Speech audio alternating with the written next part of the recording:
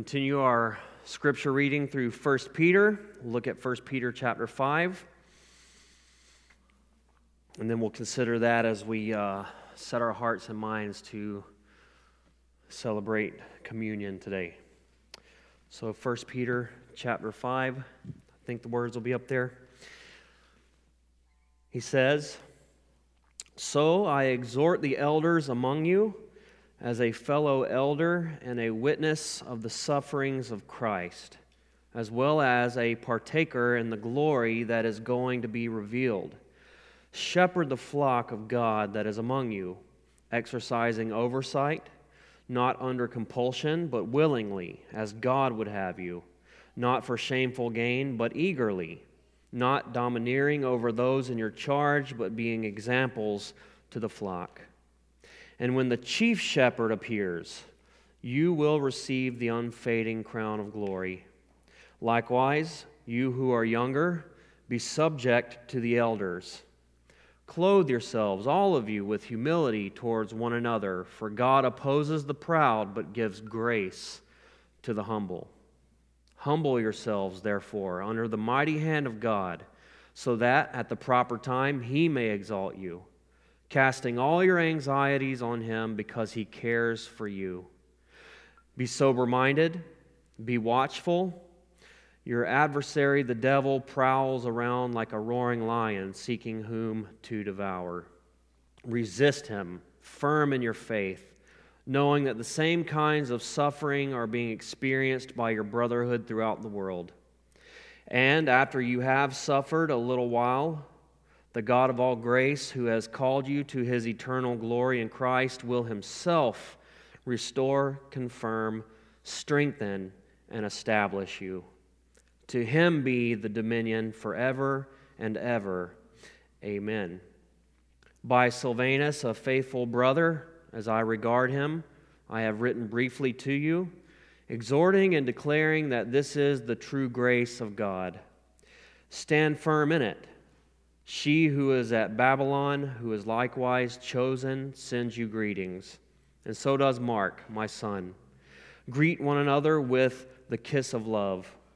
Peace to all of you who are in Christ." This is the word of the Lord. I love how in this chapter Peter refers to Jesus as the chief shepherd. He's actually, at the beginning of this chapter, he's encouraging the pastors, the elders, encouraging them to do their duty, to fulfill their calling, and with the kind of attitude they ought to have, to do it willingly and to give themselves entirely to it, graciously, gently, lovingly. But then he says, you will receive your reward when the chief shepherd appears. And I love that. Jesus is indeed the shepherd of our souls, is He not? Sir. Jesus came and He did what was most needful for us. He saved us. He saved us eternally. For the Bible says that we were all separated from a good and holy God. We were dead in our own trespass and sin, our own rebelliousness and wickedness. But God in love gave His Son, His one and only Son, that even while we were sinners, Christ came and died for us in love. He died upon that cross, rose again from the grave, victorious over sin and death. And we have been promised from the Word of God that if we call upon His name, we should be saved, that we would be born again. Life, eternal life, everlasting. And it's not just a quantity of life, it's a quality of life. Amen? Yes, and Jesus, the great shepherd, has secured that for us. Indeed, He is our good shepherd, our great shepherd. We have all that we need in Him. We shall not lack, we shall not want. He cares for us. He provides for us. He leads us in paths of righteousness. Amen? For His name's sake. And so it's good when we come to the table to remember these things afresh. And Jesus said that's why we were to do these things. We're to do it in remembrance of Him. And Paul said that as often as we do it, we are proclaiming the Lord's return until He comes. As I say every time, the Lord was so gracious to give us this ordinance that we observe because it is a regular, visible reminder to us of what Christ has accomplished for us. the sacrifice that was made, the price that was paid. And we are to refresh ourselves in the grace of God and the finished work of Jesus over and over and over. So we gather on the Lord's Day to sing praise congregationally, to study God's Word together, to take the Lord's Supper in remembrance and honor of Him, because He's worthy. He is worthy of celebration. He is worthy of our affection and our gratitude. He is worthy that we remember regularly what He has accomplished for us. How could we ever forget? Why would we ever forget? God help us that we would never forget the price that was paid, the suffering and the agony that our Savior endured in love for us. He'll be glorified into all of eternity as the Lamb who was slain. And we as a people who were bought by that precious blood, that price that was paid. And so we come to the table and we celebrate. We remember afresh what our gracious and precious Savior did for us. He did it willingly. He did it lovingly. He did it for the joy that was set before Him, despising the cross, despising the shame, and enduring all of that for us. And so here in a moment, we'll, as Pastor Dan plays a song, everybody will come up and grab the cup and take it back to your seat. And then we'll partake together, and we will celebrate corporately what Christ has done for us as the good shepherd of our souls. Amen? Lord Jesus, we love You. We've gathered here gladly to give You praise. Lord, it's our desire to walk in Your marvelous light, to honor You with all of our lives, holding nothing back from You. We recognize that You gave everything that You had to give. Everything, Lord. You laid down Your life. You didn't stop short. Having loved Your own who are in the world, You loved them to the very end and beyond. And even now You continue to love us as You stand at the right hand of the Father, interceding on our behalf as our great and faithful high priest. Thank You, Lord, that You gave Your body to be broken, that You gave Your blood to be shed for us, so that we could be forgiven, cleansed once and for all. There is no need ever for any further sacrifice, for Yours was perfectly sufficient. Once and for all, Lord, we are saved, we are justified, we are sanctified and washed, Lord, white as snow, removing our sins as far as the east is from the west. And we give You much glory and honor today, Lord.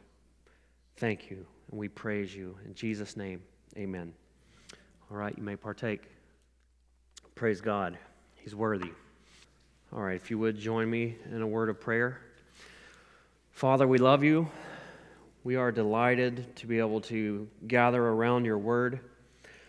Your word is truth. In it we have life as we are led to the knowledge of Jesus Christ, our Lord and Savior. You teach us, Lord, how to live. You want what is best for us. Your law is not a burden to us. It is good. Your precepts, Your truths, so good for us, Lord. And we desire to learn and to obey, because You've said that if we love You, we will keep Your commandments. And surely we do, Father. We love You so much. We've gathered here today so that we can learn of You and give You glory and seek to live lives that honor You and bless You and please You. So help us, Father.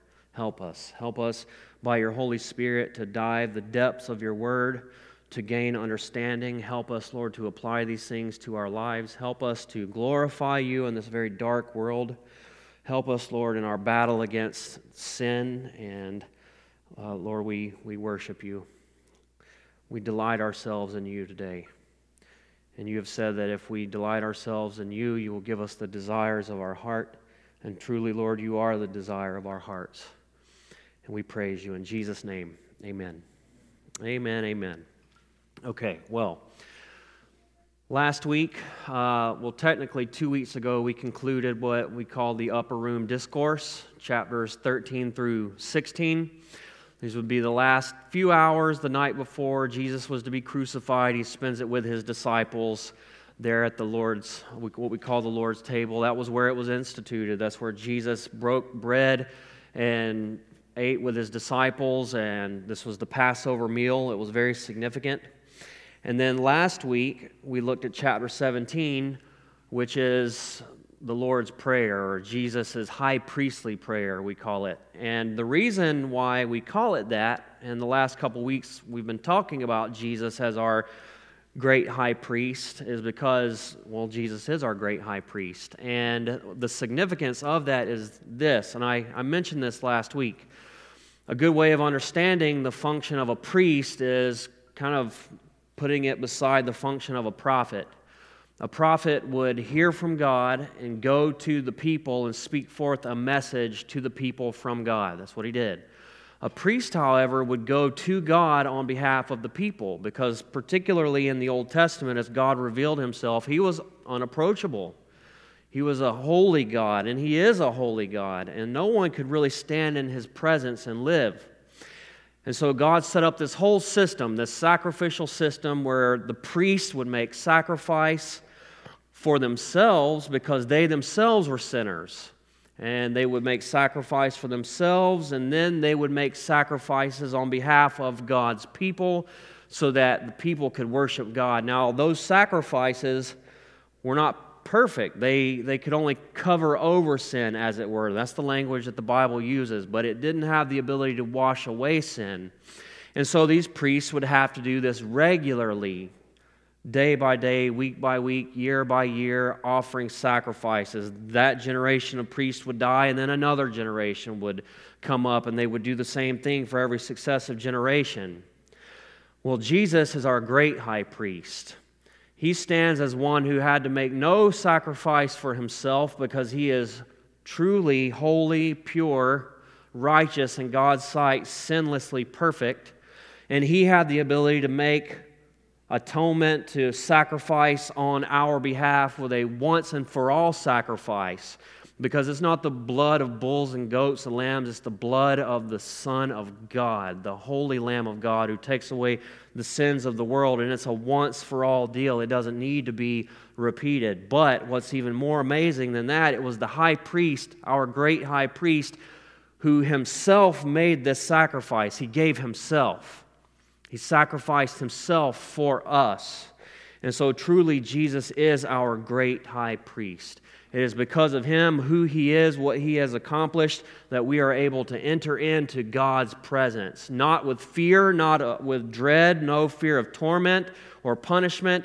We are told to come into God's throne room of grace, to seek grace for help in time of need. And that's the whole significance of that, the veil being torn in the temple. When Jesus died on the cross, we're told that the veil to the Holy of Holies was ripped.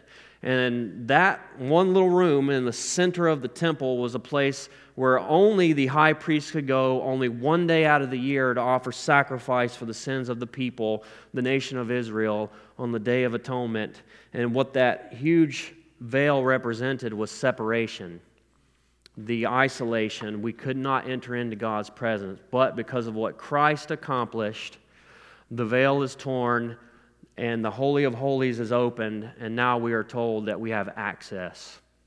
And because we have access, we are told to draw near. Amen? And that's what we celebrate. And so last week, we looked at the prayer of our great high priest, the high priestly prayer of Jesus in chapter 17. Today, we're going to look at chapter 18, and we're going to begin to consider the high priest who takes our place. The high priest who gives himself for our sins. Amazing. And this will be part 1. Next week, chapter 19, will be a continuation of that, part 2. And so with that, let's go ahead and get into our text today. As we look at this first section of Scriptures, 1 through 14, what we're going to notice here is that there are a lot of different players involved, and everyone has an agenda. Everybody has an agenda, an expectation for Jesus, or something that they plan to impose upon Jesus. But what we're going to find out is Jesus is the one who's actually in control. Who's in control? Jesus is. Everybody's trying to have their way with him one way or another, but Jesus is in control of all of this. Amen? So let's look at verse 1. said that when Jesus had spoken these words, that is, after he finished praying, he went out with his disciples across the brook Kidron, where there was a garden, which he and his disciples entered. So, as I mentioned before, back in chapter 14, Jesus said, "Arise, let us go from here." We can surmise that chapter 15, they were making their way through the streets of Jerusalem. They've departed from the upper room. Jesus continues teaching them. At some point, he prays this high priestly prayer in the presence of the disciples, and then they arrive at the garden. They arrive at the garden, which is the Garden of Gethsemane.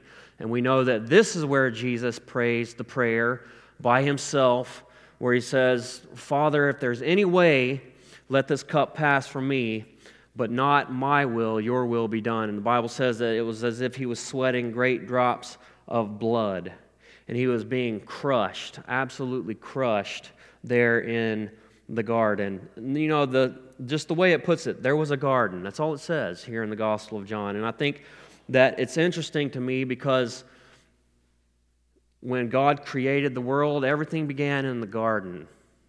Adam was placed there, Adam and Eve. Adam was given this command not to eat of the fruit of this one tree in the garden, to work and to tend the garden.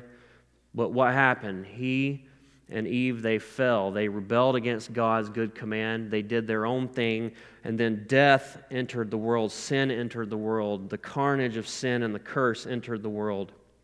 But what happens in this garden? This is the place where really, in so many ways, the victory was won. Jesus was under such intense pain as he was considering the agony that was to soon come.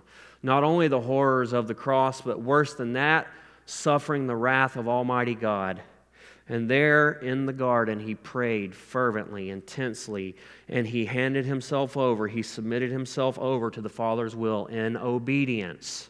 So where Adam failed in disobedience, the first Adam, we're told in Romans, the second Adam, 1 Corinthians refers to him as the final Adam, Jesus Christ succeeded.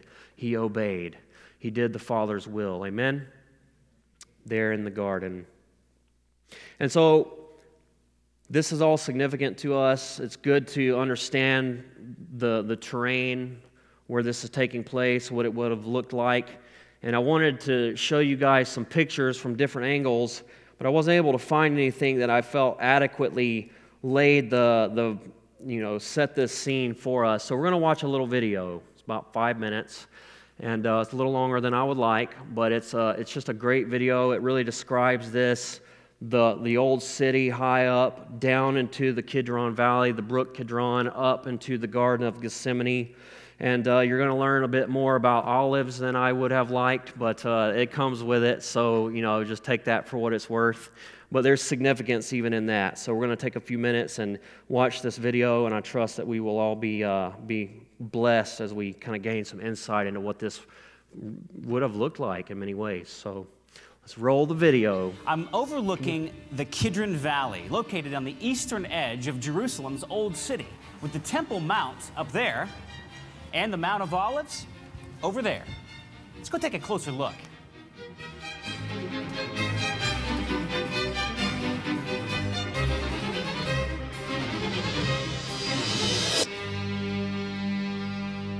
The Kidron Valley itself has been the site of many important events in biblical history. In the Old Testament, King David crossed the Kidron Valley to escape his wicked son, Absalom. The Mount of Olives is a small mountain on the east side of the Kidron Valley, outside the old city walls of Jerusalem. It is named for the many ancient olive groves that once covered the valley and still grow in some areas around here. Today, an entire part of the Mount of Olives looks dusty gray because that area is covered by thousands of tombs and graves. On the lower north side of the Mount of Olives is the Garden of Gethsemane. In the New Testament, Jesus traveled from Jerusalem to Bethany through the Kidron Valley to visit Lazarus and raise him from the dead. He also rode the foal of a donkey up the Kidron Valley from the Mount of Olives through the Golden Gate, which you can see behind me, during his triumphal entry.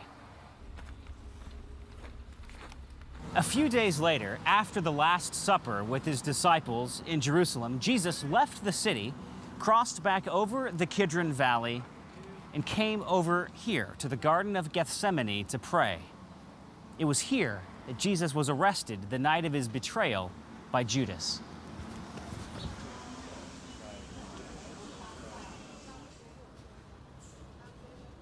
As I walk through Gethsemane today, Gethsemane, a word which means olive press in Hebrew, it's remarkable to see these ancient olive trees. Some say that this entire portion of the olive grove dates back to the time of Christ. But look at those gnarly tree trunks. Others say it's unlikely and that all the trees of the Mount of Olives would have been destroyed with the rest of Jerusalem in 70 AD. Olive trees get large, gnarled, and twisted as they age, and many in the Garden of Gethsemane certainly fit that description.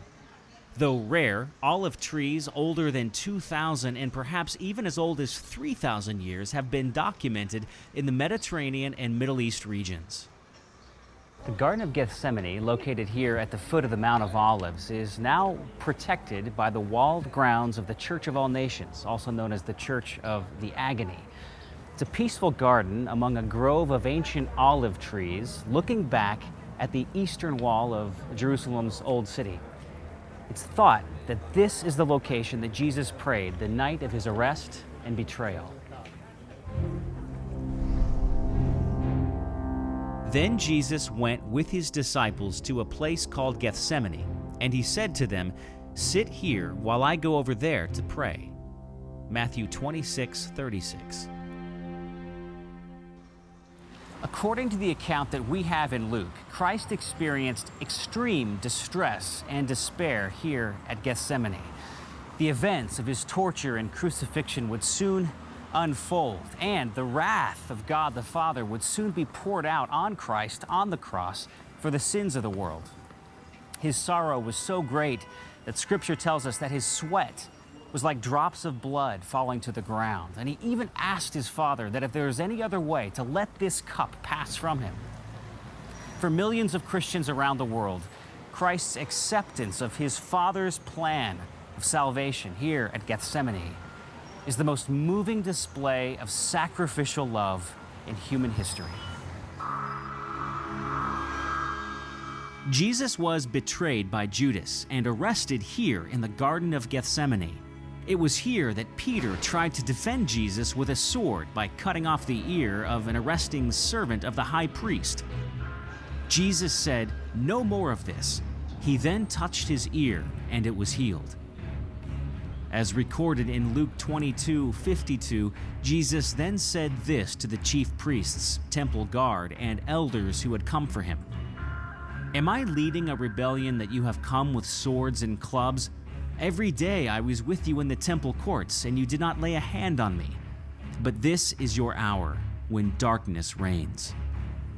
Then Jesus was seized and taken to Caiaphas, the high priest, at the place where the scribes and elders had assembled.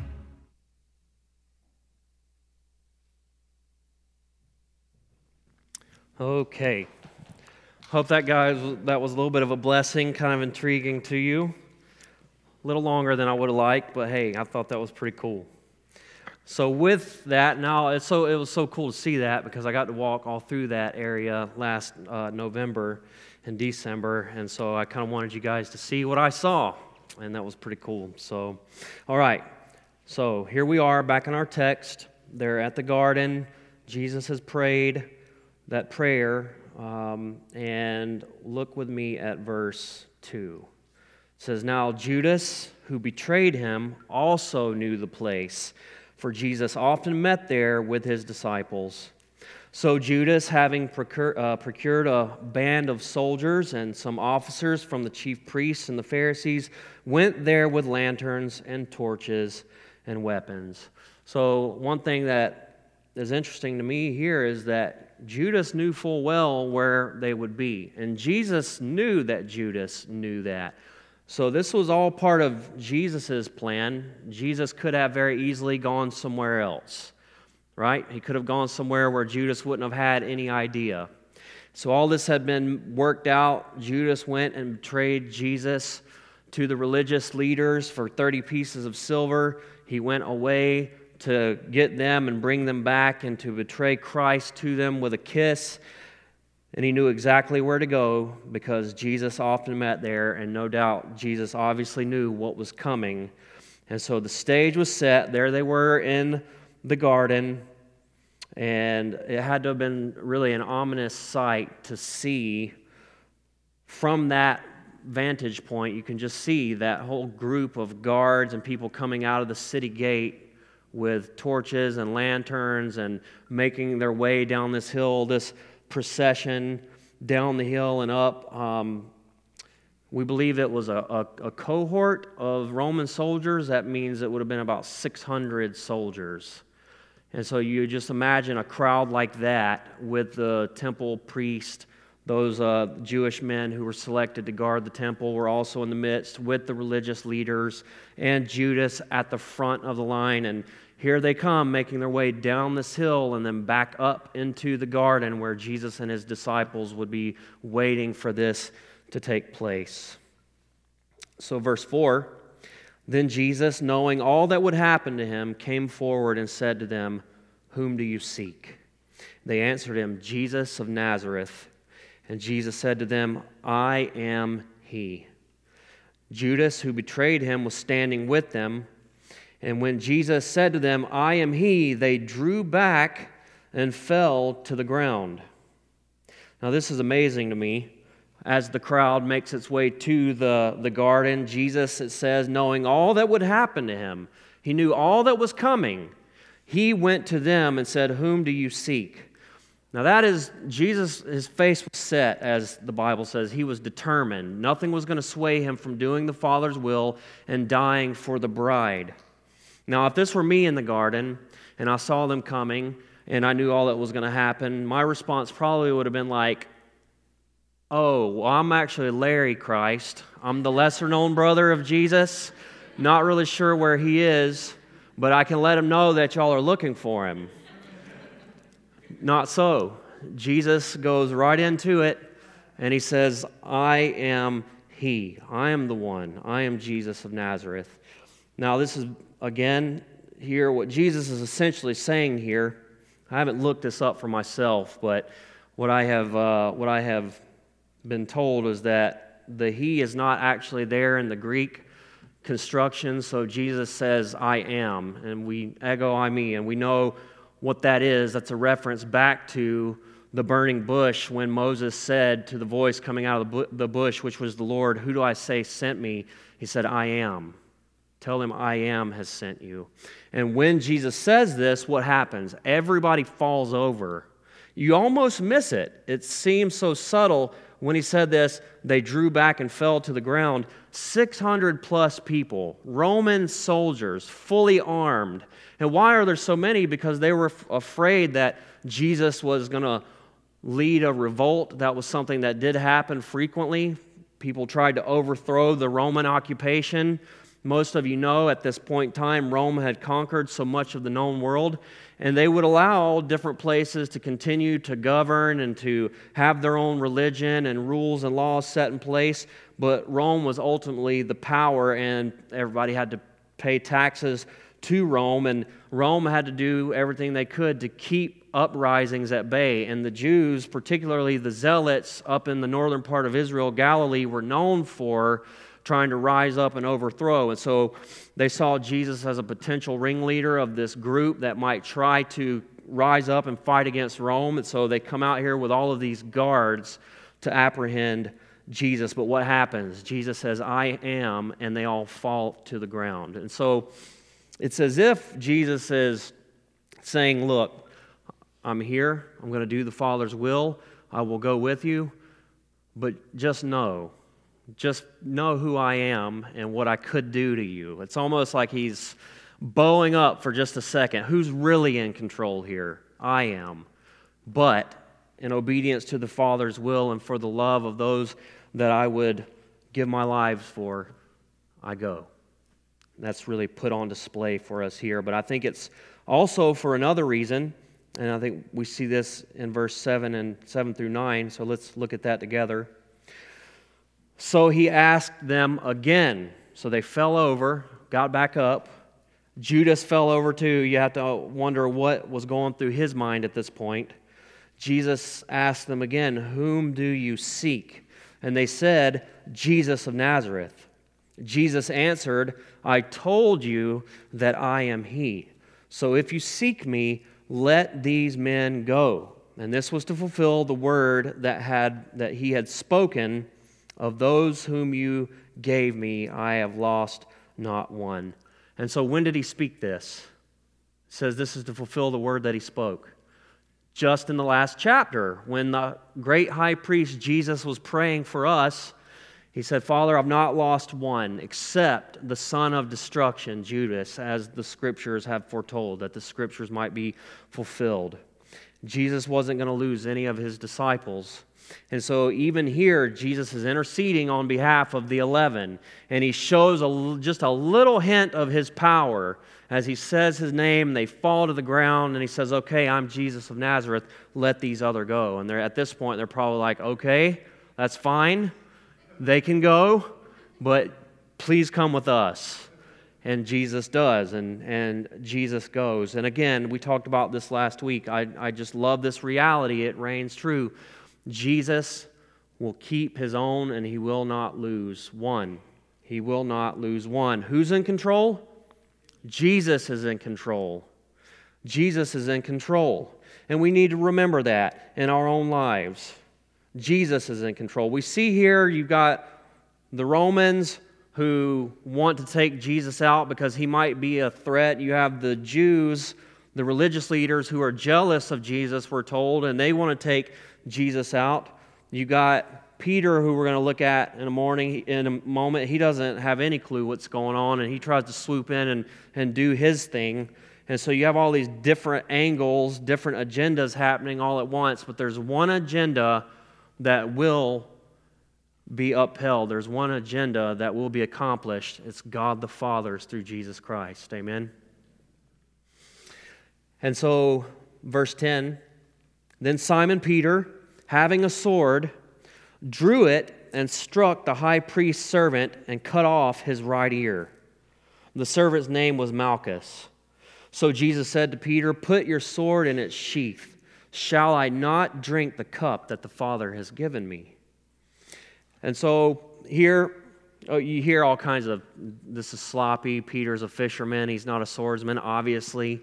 He goes after this guy and chops him in his, we're told, right ear, which is interesting because if Peter was right-handed, and we don't know that for sure, but if he was, it's safe to say he very likely was, then in order for him to chop the guy's right ear, he would have had to come from behind, right? And so it could be that Peter's like, well, this guy's not a soldier. You know, he's a servant to the high priest. I'm just going to go in on this guy and just hack on him or something. I mean, who knows what Peter's thinking, if he's thinking anything at all, but he just goes for it. He leaps in and he's going to save the day. There's over 600 people here with clubs and swords, and you got Peter here who's going to come in and save Jesus. And so as I say, you see now Peter, remember he said, everyone else will forsake you, I won't. In fact, I will die for you. So this is his moment to shine. This is his moment to show Jesus that he really meant what he said and he was going to follow through and he was going to make good on it. So here it is. It's go time for Peter. And at best, he chops off this guy's ear and Jesus stops him and he says, "Put your sword up. Shall I not drink the cup that the Father has given me?" Jesus was going to do the Father's will here. He was not going to fight against it. He could have called down legions of angels from heaven to take these guys out. He didn't do it. He went peacefully. He went as a sheep led to the slaughter. As a sheep is silent before its shearers, just as Isaiah 53 said. So, verse 12, it says, "The band of soldiers and their captain and the officers of the Jews arrested Jesus, bound him, and first they led him to Annas, for he was the father-in-law of Caiaphas, who was the high priest that year. And it was Caiaphas who had advised the Jews that it would be expedient that one man should die for the people. And so now Jesus has been apprehended. He's taken, and we're told he's taken to Annas. Now, there was a rotation that would happen.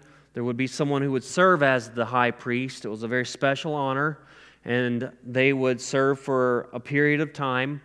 And at this point, we're dealing with this guy, Annas. Now, he was the father-in-law of the current sitting high priest. But what this lets us know is that he's still kind of the power behind the throne, if you will. Caiaphas is in power, so to speak, but Annas is still kind of the top dog here. And so he's going to have first go with Jesus. They're going to come to Annas first. Now, this is a totally fraudulent trial that is happening here. The law is being broken in so many ways this evening as they apprehend Jesus and put him on trial and falsely accuse him.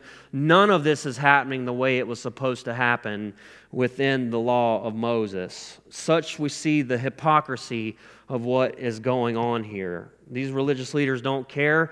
They just have an agenda. They're trying to get rid of Jesus. So these guilty hypocrites are doing everything that they can to take out the truly innocent and holy Lamb, the Son of God. But who's in control?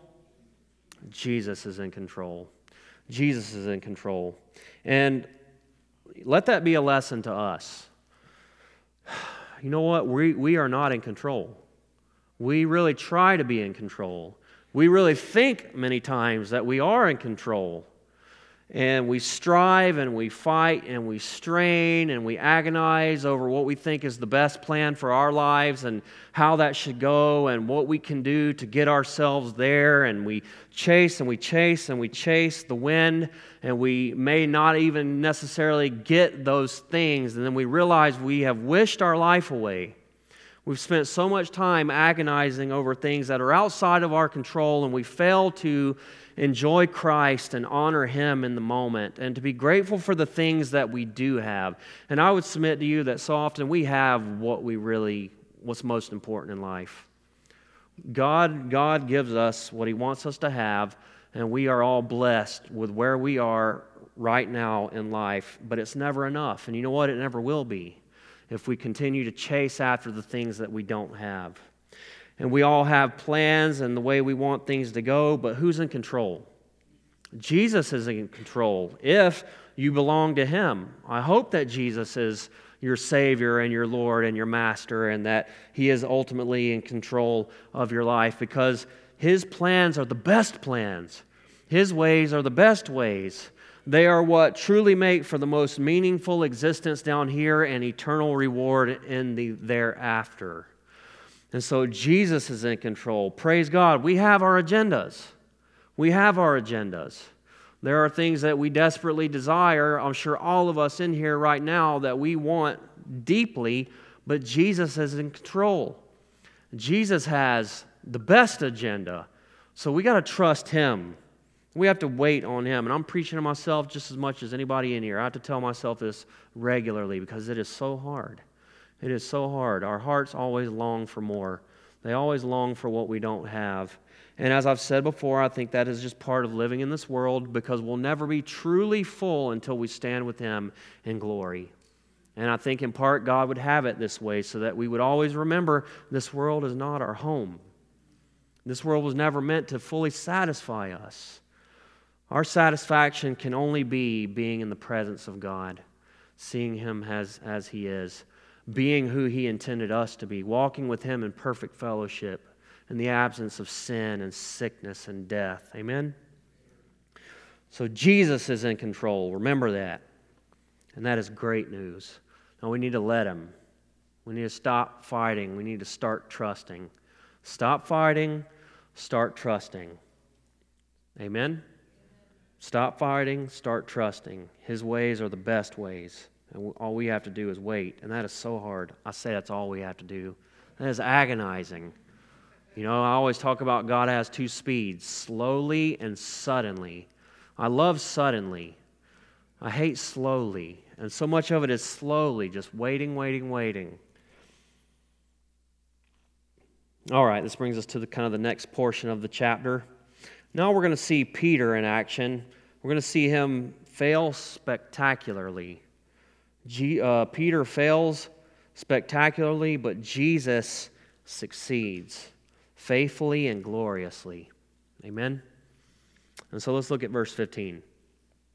Simon Peter followed Jesus, and so did another disciple. Since that disciple was known to the high priest, he entered with Jesus into the courtyard of the high priest. But Peter stood outside at the door. So the other disciple, who was known to the high priest, went out and spoke to the servant girl who kept watch at the door and brought Peter in. So this other disciple, we can be almost entirely sure this is the Apostle John writing. And he's referring to himself as that disciple. John never names himself, but he will at times refer to himself as the one whom Jesus loved, or the other disciple, this unnamed disciple. So John is speaking of himself here. And we're told that John knew the high priest, and the high priest knew John. So John seemingly didn't really have any threat on his life here. He was able to go in and out of the high priest's court, which is very interesting to me. And I've just heard speculation that John's dad, Zebedee, had just this booming fishing business, and it's altogether likely that they were well known to the priestly family and to the religious leaders there because of that reason. So there was a familiarity there, and so in some sense, John seemed to have this ability to come and go with no real fear. But not so with Peter. But John goes in and talks to the servant girl at the door, and Peter comes in because John seems to have some clout here. And so we look at verse 17. Well, the servant girl at the door said to Peter, "You also are not one of this man's disciples, are you?" And what did Peter do? What did he say? He said, "I am not." And it didn't take much, did it? I'm not. Now the servants and officers had made a charcoal fire because it was cold, and they were standing and warming themselves, and Peter also was with them, standing and warming himself. Now, I've heard many sermons preached on Peter being where Peter should not have been, warming himself at the enemy's fire. You hear that kind of stuff, man, that'll preach. It sounds good and it makes sense. Peter was at a distance. He was following Jesus from a distance, and we can't do that. If we follow Jesus at a distance, if we cozy up with the enemy and warm ourselves by the enemy's fire, we're going to end up like Peter. That all sounds great. Like I said, it makes sense.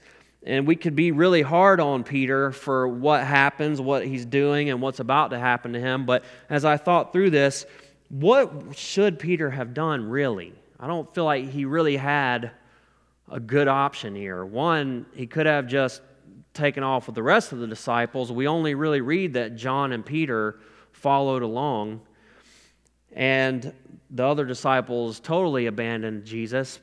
But should he have really gone to the end and died with Jesus? No, because that wasn't God's plan for Peter, obviously. Jesus had already told Peter that Satan wanted to sift him like wheat. He said, "But I prayed for you that your faith wouldn't fail and that when you returned, you would strengthen your brothers." And so Jesus knew what was about to happen to Peter. It was part of God's plan, and Peter was going to fail spectacularly. Satan was going to sift him like wheat, and he was going to get humbled, and that was the medicine that he needed. He needed to be humbled and to really develop a healthy sense of distrust for himself. We all need that. And so I would submit to you, what happened to Peter is exactly what was supposed to happen and what needed to happen to Peter. And so was it really a failure? Did Peter really fail? I say that. Peter fails spectacularly because that's the way it's always presented. But I want to give him some grace here. God knows what he's doing, and Peter is his servant, and Peter got exactly what he needed. And so let me turn that around on us. There are so many things that God has done in my life and through me and to me through my own spectacular failures. Now, if I could have written the story, it wouldn't have gone down that way. I wish that I could have just got zapped with some sanctification and grown. And when we are failing, of course, we feel the weight of that because we don't want to dishonor God. We don't want to bring reproach on Christ. We don't want to grieve the Holy Spirit. And it's a horrible thing, but it's not a failure. God is using it all. God does the most extreme and radical work in our lives through the hardships, the sufferings, the failures, and even our sin. So what I'm not saying is if you really want to grow, then go out there and just sin with all your might. You'll just be sanctified. No, that's not what I'm saying. But what I am saying is if you are really struggling, that might be just where God would have you. I think about Peter walking on the waves. Was that really a failure that Peter went under?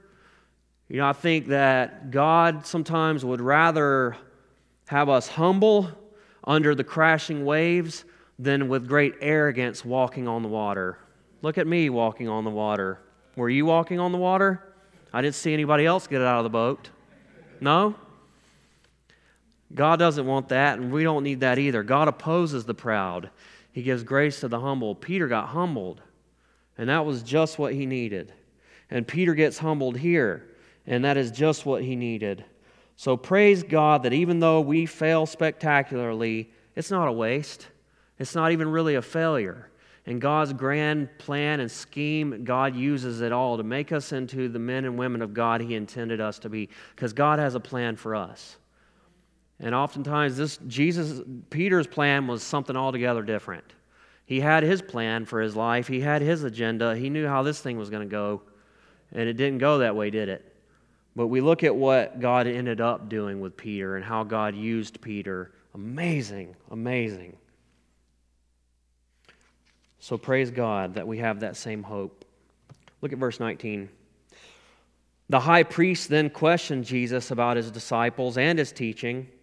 And Jesus answered him, I have spoken openly to the world. I have always taught in synagogues and in the temple where all Jews come together. I have said nothing in secret. Why do you ask me? Ask those who have heard me, ask those who have heard me what I said to them. They know what I said. So I think kind of what Jesus is really getting at here is that this is some shady stuff. Jesus knows it. Everybody knows it. This isn't the way that this was supposed to go down. If they really had just accusations against Jesus and could really haul him into the court of law. And he says, why are you doing this shady secret thing? Haven't I always been in the open about everything I've said and done? Haven't there been so many witnesses who can testify? Where are your witnesses? Ask them. You remember they had to get false witnesses because there were no witnesses that could actually bring a charge against Jesus. And their false witnesses were so scattered and all over the place, it was obvious to everyone that their witnesses were false and that their testimony wasn't true.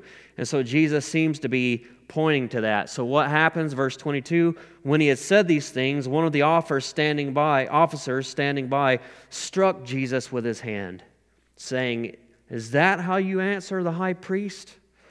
Jesus answered him, if what I said is wrong, bear witness about the wrong. But if what I said is right, why do you strike me? The King James Version says, why smitest thou me?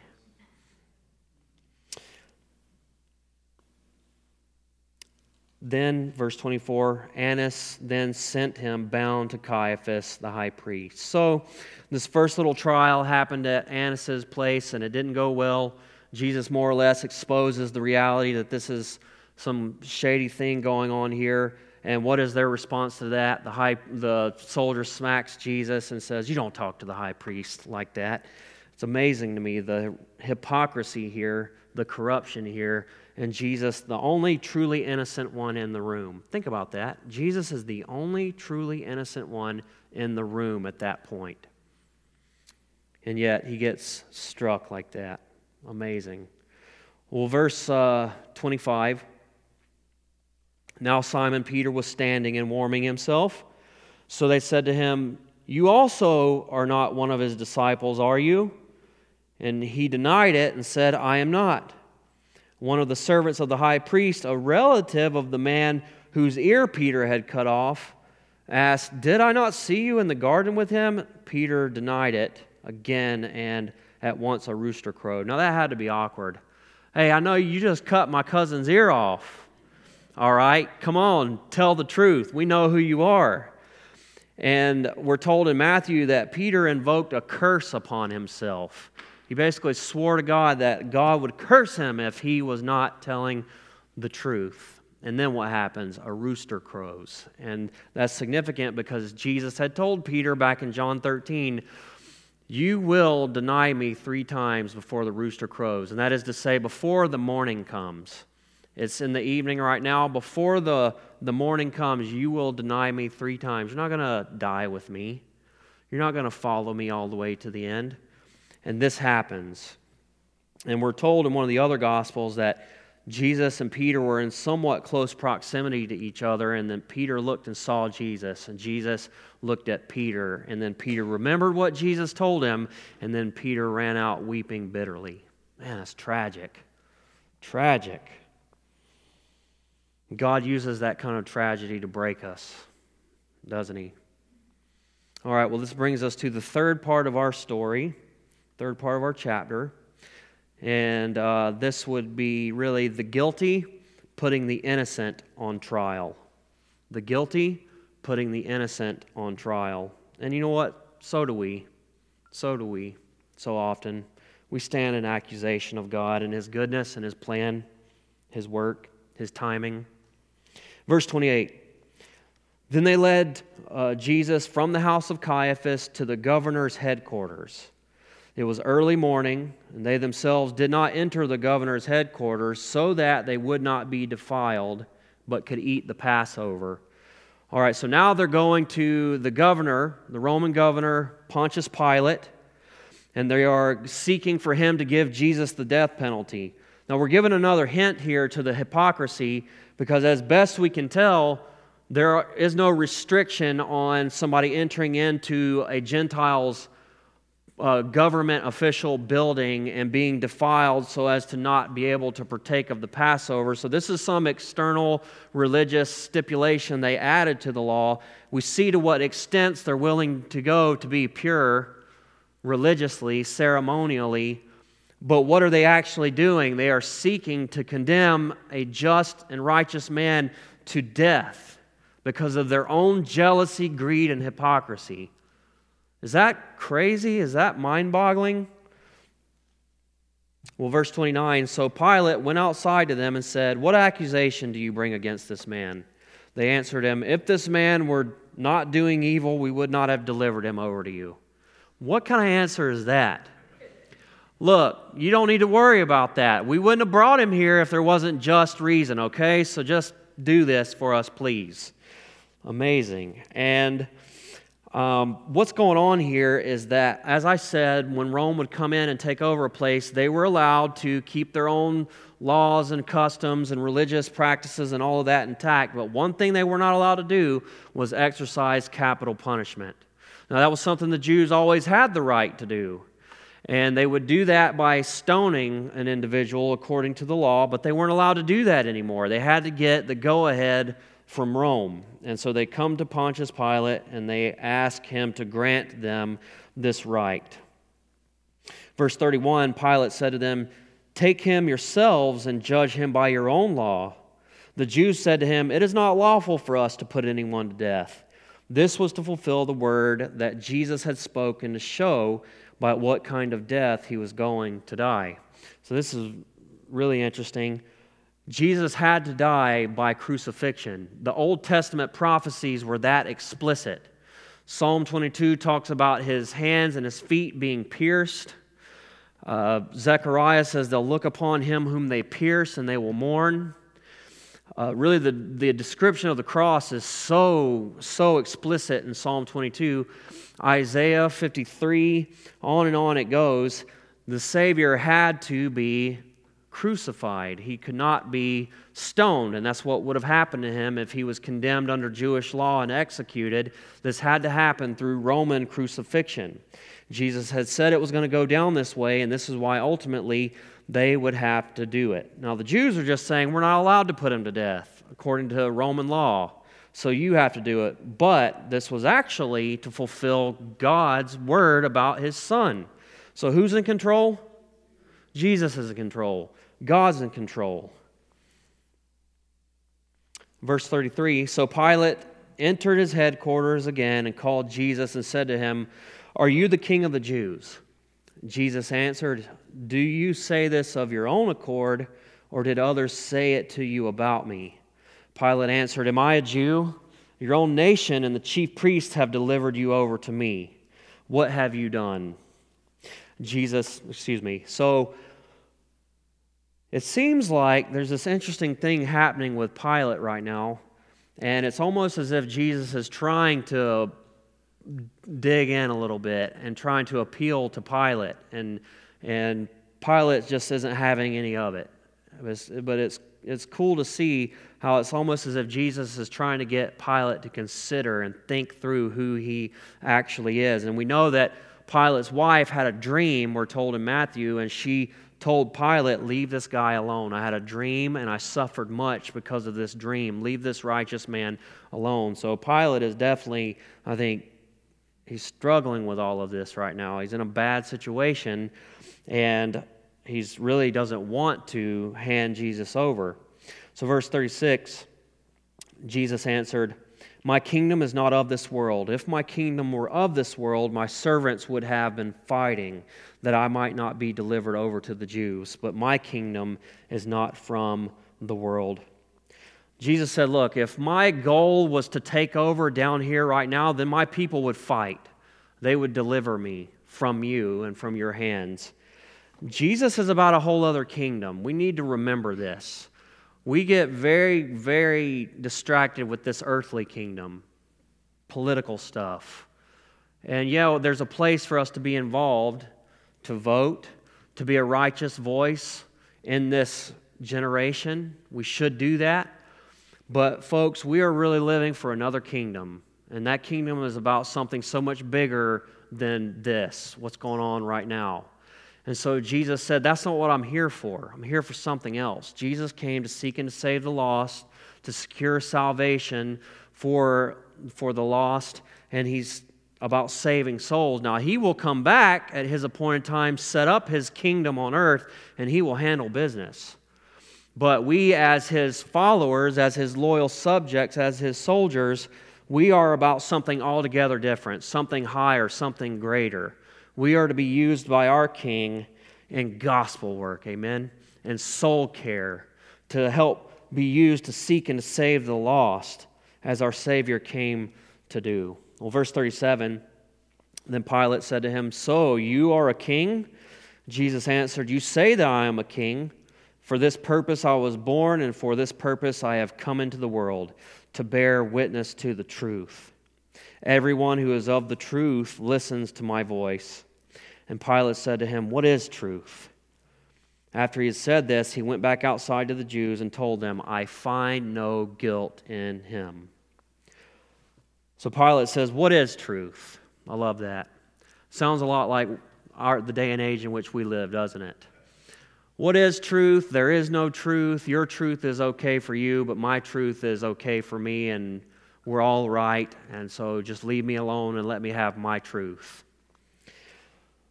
Nope. The truth was sitting right in front of him. The truth was sitting right in his very presence. Jesus is the truth, amen? The way, the truth, and the life. And Pontius Pilate knew this. He knew something was very, very significant about this man in front of him. And what did he say? I find no guilt in him. Verses 39 through 40.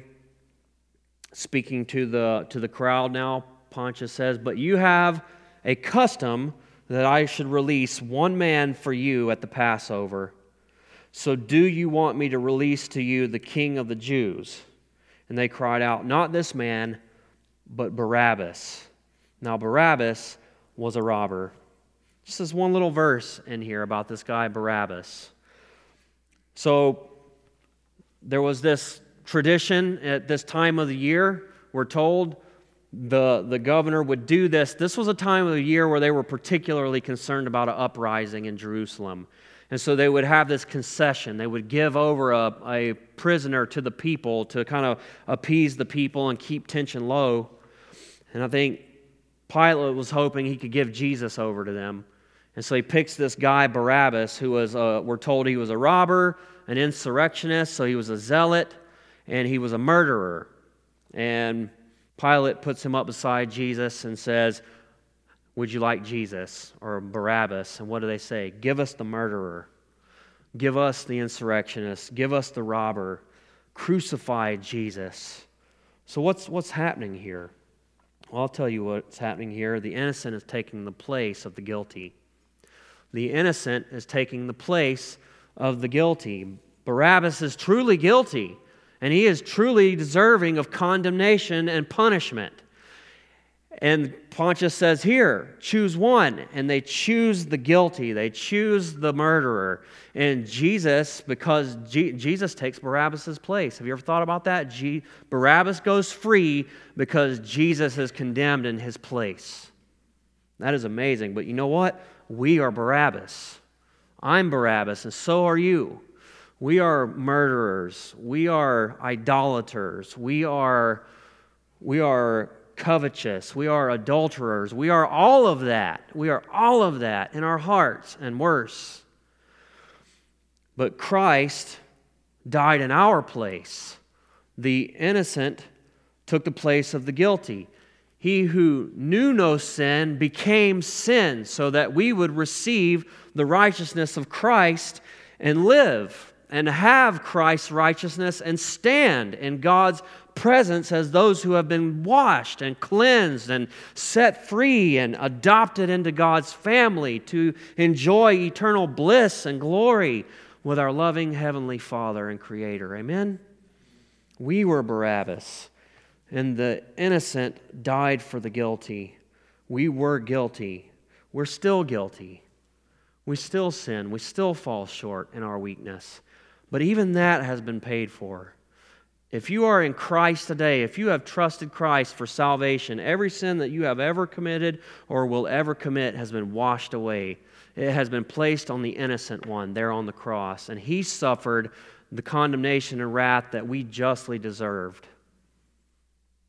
Such is the goodness of our Father. Such is the goodness of our Savior. Such is the power of the cross. Amen? Amen and amen. He did that for us. He was our substitute. He died in our stead. He rose, and in Him we too have risen to the newness of life. Everything that He has accomplished has been given to us. It is ours because we are in Christ and Christ is in us. If you have come in here today and you don't know Jesus personally, if you don't know Him as your Lord, if you don't know Him as your Savior, if you do not know God as your Father, I am pleading with you. I implore you. I urge you to trust Christ. Call upon His name. Ask God to forgive you. Tell the Father that you need His gift and that you want Jesus and that you want to live for Jesus and that you want to turn from your sin and experience God's goodness and God's love in your life and God's provision and God's direction. You want to be set free from the condemnation of hell and judgment, and you want to be brought into the freedom and the glory of being a child of God. I know you want that. You're here. God has drawn you to this place. It is no coincidence. No coincidence. It is God's goodness that you are here today hearing this message. Trust Christ. Repent. Believe on the name of Jesus and be saved. Amen? Believe on the name of Jesus and be healed. Be forgiven. Be restored. Because truly He has come to take our place. And so He has. And such is the love of God. And what an amazing high priest. What an amazing high priest who would pay such a price for us that He would give His life. Let's give Him praise. Amen.